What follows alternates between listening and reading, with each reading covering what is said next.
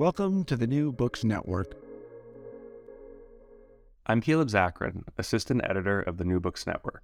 Today I'm speaking with Laurent Richard, who, along with Sandrine Rigaud, wrote Pegasus, How a Spy in Your Pocket Threatens the End of Privacy, Dignity, and Democracy.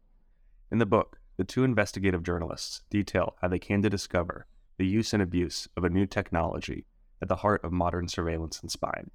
Laurent, thank you for joining me today on the New Books Network. Hi, thank you for having me. Of course, this was an extremely terrifying book, so thank you for giving me nightmares. But before jumping into it, I was wondering if you could just tell me a little bit about yourself and your background. I'm a French journalist based in Paris. I'm 46 years old. I'm running an organization that I founded 5 years ago called Forbidden Stories, and our main mission is to continue the work of assassinated or under threat or jail reporters to make sure that people will get access to the information, the stories people were silenced for. And so I'm an investigative reporter for the past 25 years. Most of my work was to direct some investigative documentaries, mostly for French Public TV, but also for other kind of foreign platform or channels, long-form documentaries on complex stories. And I've done a lot of report abroad, sometimes in country where freedom of the press were not that real. So yeah, I founded Forbidden Stories 5 years ago with this idea of that's very simple idea that every time a journalist is killed, we should team up to continue his work and make sure we can send a strong signal to enemies of the free press that even if you kill the messenger, you will never kill the message. Was there any particular event or a series of events that led you to thinking that something like Forbidden Stories should exist? Yeah, that's a combination of experience in some countries where I was sometimes reporting, for instance, in Azerbaijan, which is a dictatorship, where I was investigating some stories about corruption. And for the same kind of stories, the local journalists were jailed. So I start thinking at that time how, as a journalist coming from a democracy, we can let the others benefit from our press freedom, and how by collaborating and by asking the question that others can no longer ask because they have been jailed for that or because they might be jailed for that, how we can amplify the stories some people wanted to silence. But what happened, another thing that happened in my life really changed my perception of what I should do as a journalist and gave me some strength to think about a new step in my life. It's basically what happened on January 2015. On that day, two terrorists from Al-Qaeda of Yemen, Al-Qaeda in Yemen, decided to attack the Charlie Hebdo newsroom. And the Charlie Hebdo newsroom was the neighbor was sharing the same floor than my previous company, Première Ligne. And that day, I arrived right after the attack, maybe 2 minutes after the terrorists escaped the building, and I was amongst the first who were arriving on the scene, and with other colleagues and friends, we tried to help the people who survived and identify the people who were dead. And so that event and all that violence, this terrorist attack against people who were doing the same kind of job than me, they were reporters or cartoonists. After that, I really start thinking about what I can do after that, or what I should do as a journalist, and what we should do as a journalist to keep stories alive. And this is how I got this idea about I should create an international organization devoted to continuing the work of assassinated reporters. And this is how I start Forbidden Stories. This book was written by you and your co-author Sandrine, but could you give the audience a little bit of an impression of how many people worked on this project and what it actually was that led to the investigation of the NSO group? Yeah, so that's that's collaborative work. More than 80 reporters worked for that project called Pegasus Project for a year.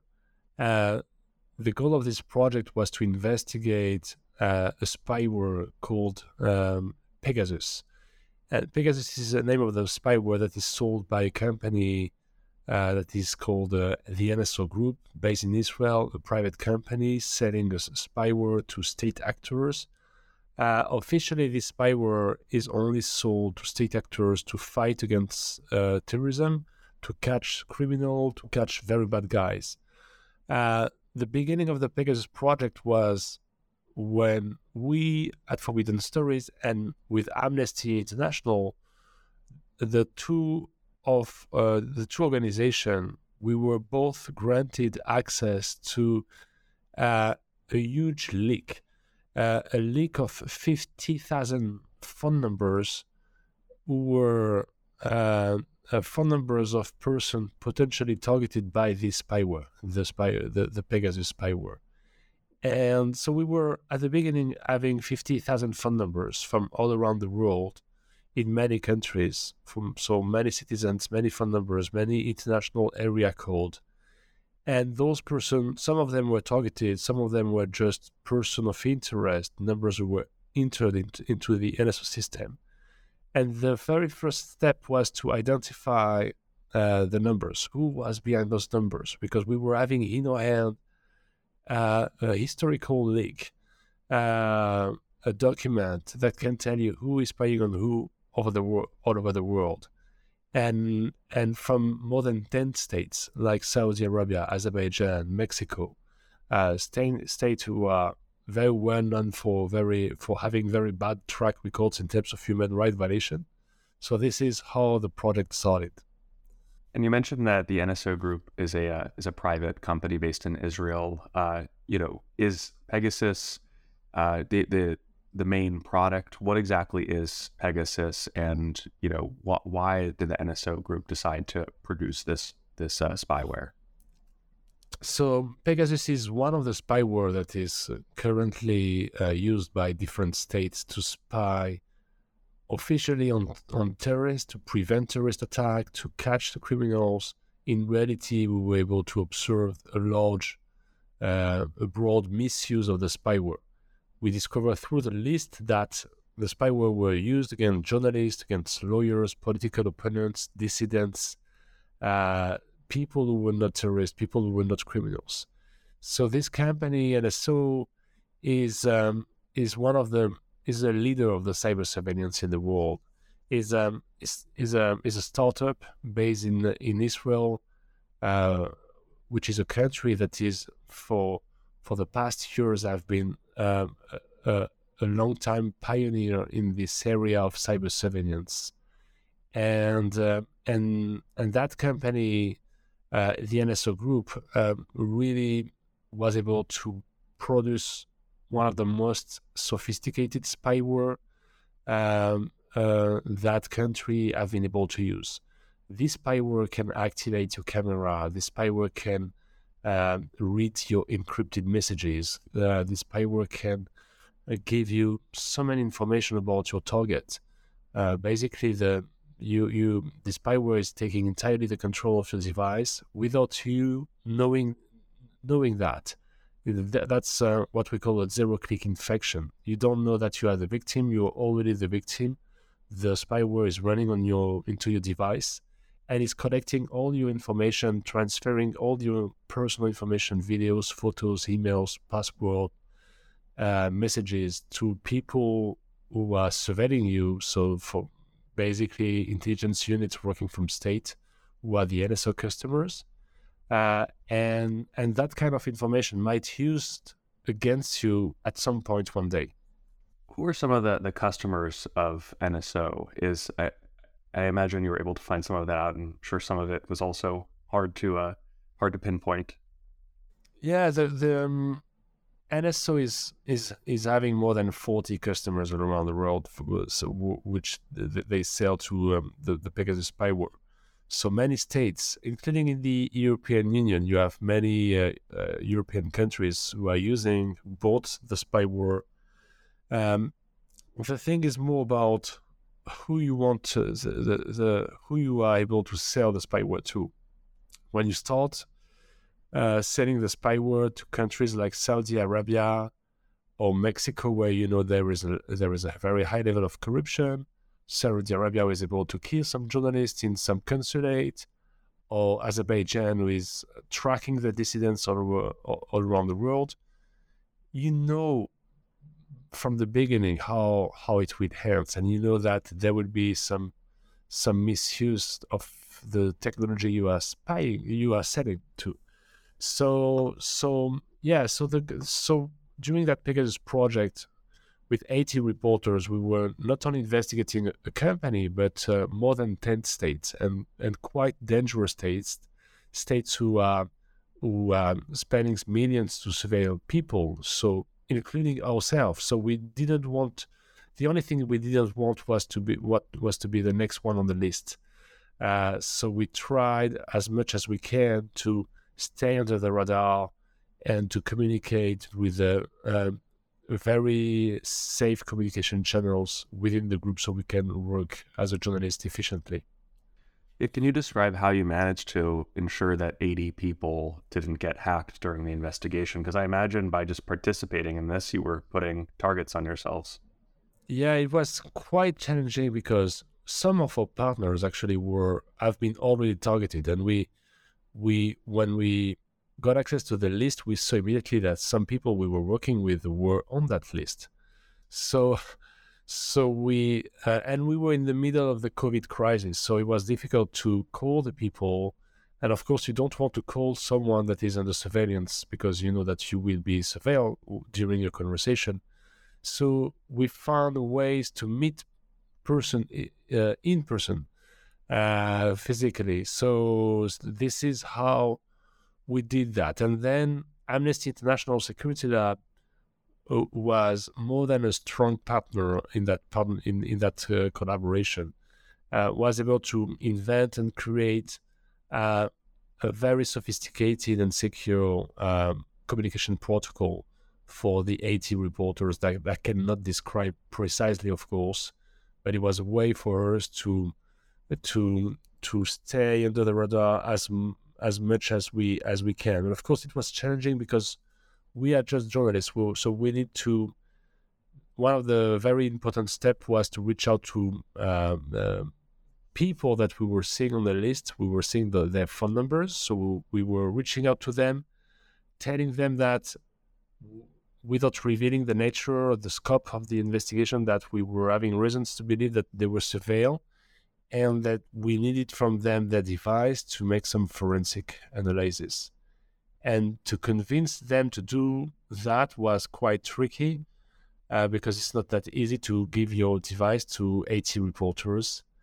So we did it well. We get a lot of success in making a lot of analysis of a lot of device, and we found traces of infection, which was really one of the key things of the project. Was Amnesty International Security Lab, with their own expertise, was able to find traces of infection, to prove what happened, and to prove that those people were real victims of that cyber surveillance. You've mentioned a couple of countries that were purchasers of the NSO group's Pegasus software.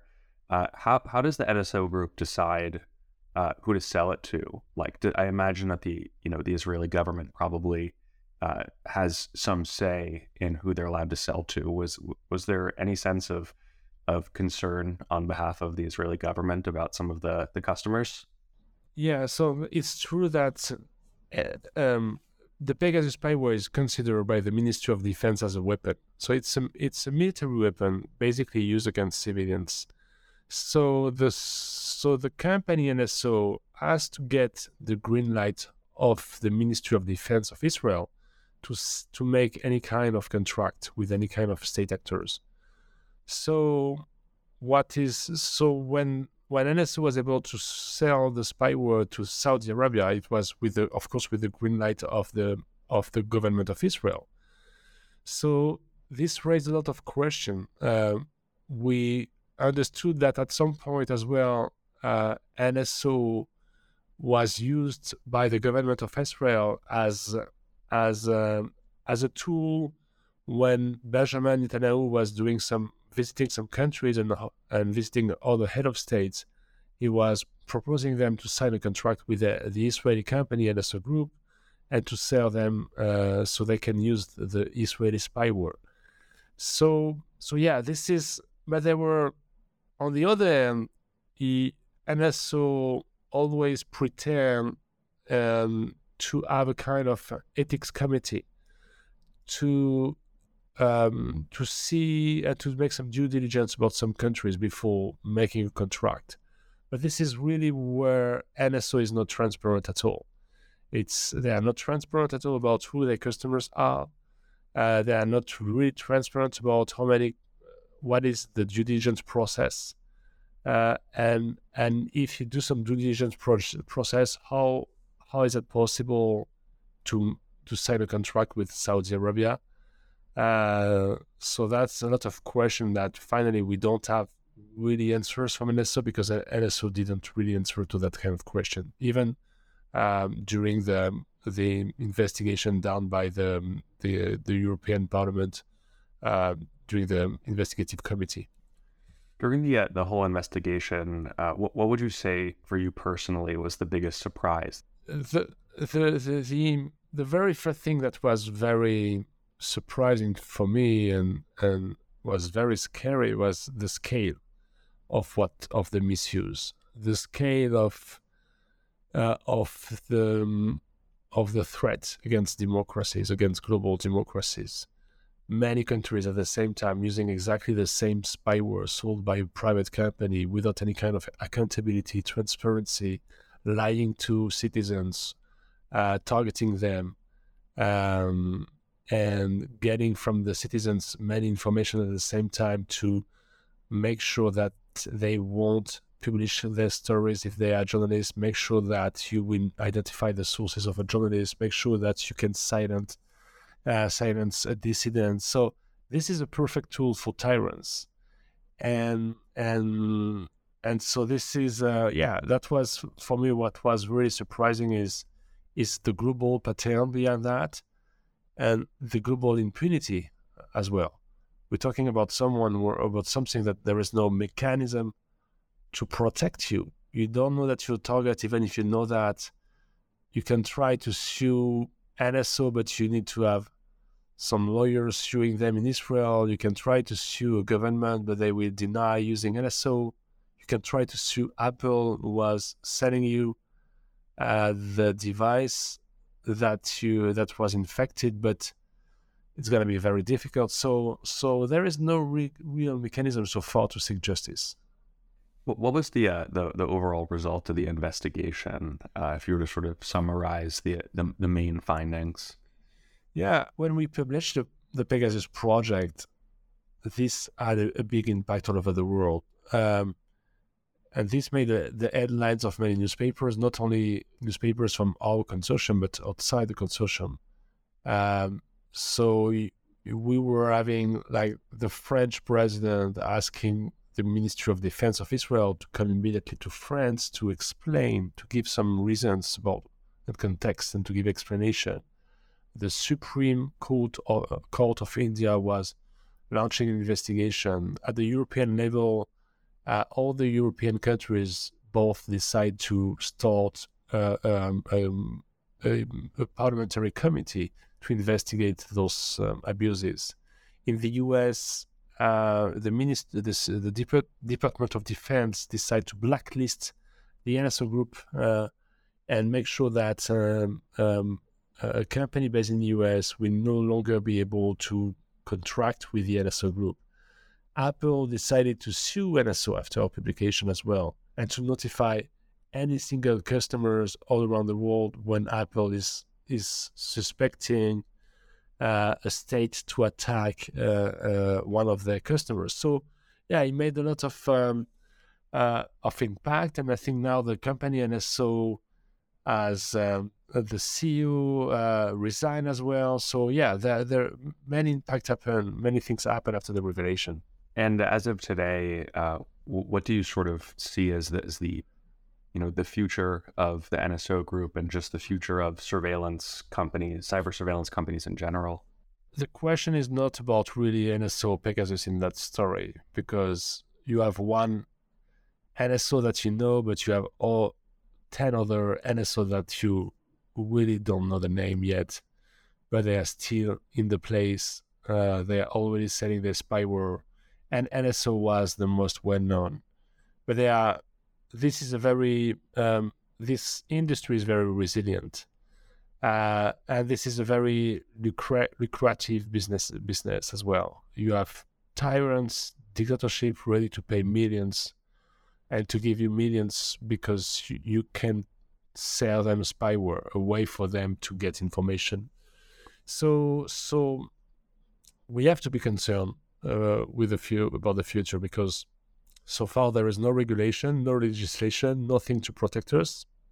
There is a lot. On the other hand, you have a lot of countries ready to pay millions to buy that kind of spyware. So this is where we are. So this is why we should all be concerned and ask even our politicians to build some regulation to protect all of us, or to make sure that they can be at least a little bit more transparent with who is using the Pegasus. If you use Pegasus, who is controlling the way you're using Pegasus, and if you sell Pegasus as because you're a spyware company or cyber surveillance company, you should be questioned about what kind of country you are selling to. And as far as Israel is concerned, you mentioned that Israel's industry of cyber surveillance is very advanced compared to other countries. And you mentioned that the defense minister went in to give an explanation to Macron. What's been their sort of response and reaction to this? Have they just tried to downplay it, or they made the case that these sorts of technologies are necessary for security? Yeah, I think, of course, those kind of technology could be necessary to prevent terrorist attack, and we should not be naive. The French government, even if they didn't buy NSO Pegasus, so they have their own Pegasus themselves. So I think that in Israel they are really the champion of cyber surveillance, because it was for them a priority at some point from the past 7 or 8 years to become the leader in that. They are able to look at some 12, 13 years old boy or girls and to see from who is the best in hacking, in coding, in programming, and to make sure that they can have a lot of people joining the cyber military unit later on, and then those people will get a lot of money by working for a company like NSO. So in Israel, they did react without transparency. We don't know exactly what was the decision. I think that they understand that there is a kind of it was damaging for the reputation of Israel as well, that kind of scandal, when you have one private actor able to do that kind of contract with that kind of countries without preventing those misuse. But yes, we don't know much more about how Israel precisely react after that. And what is the future for Forbidden Stories? Other projects. I'm sure you can't speak about current investigations necessarily, but the general future for Forbidden Stories. Yeah, I think our main mission is to continue the work of assassinated, under threat, and jail reporters, and so we have a lot to do, because many journalists get killed every year. Our future is there because there is a need for that. Our way to think is to think as well. The killer of the journalists, they don't care too much about the statement. They care much more about having their own crimes exposed in the newspapers all over the world. So this is how we try to disrupt their businesses by publishing the stories they wanted to silence, and And in that case, collaboration makes sense, because it doesn't make sense to kill reporters if you know that 50 others are ready to carry on his work. So this is what we are doing. And I really think, since your question is about the future, I really think that the future is collaboration between journalists regarding journalism. Collaborative journalism is really the future of journalism, because it brings protection, it brings resources, it brings more impact and more information, because you have 80 journalists who are that are fact-checking any single word, any single sentence, and any single quotes in your article, in your piece at the end. So this is why I think we should all believe in that kind of collaboration.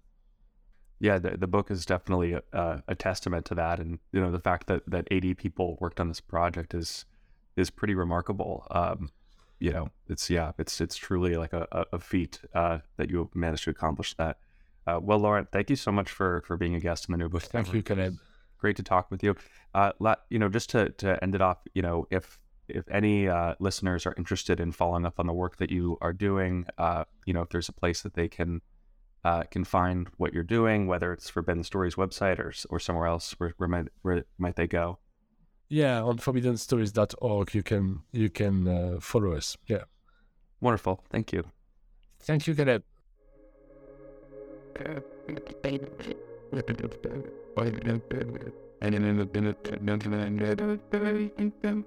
And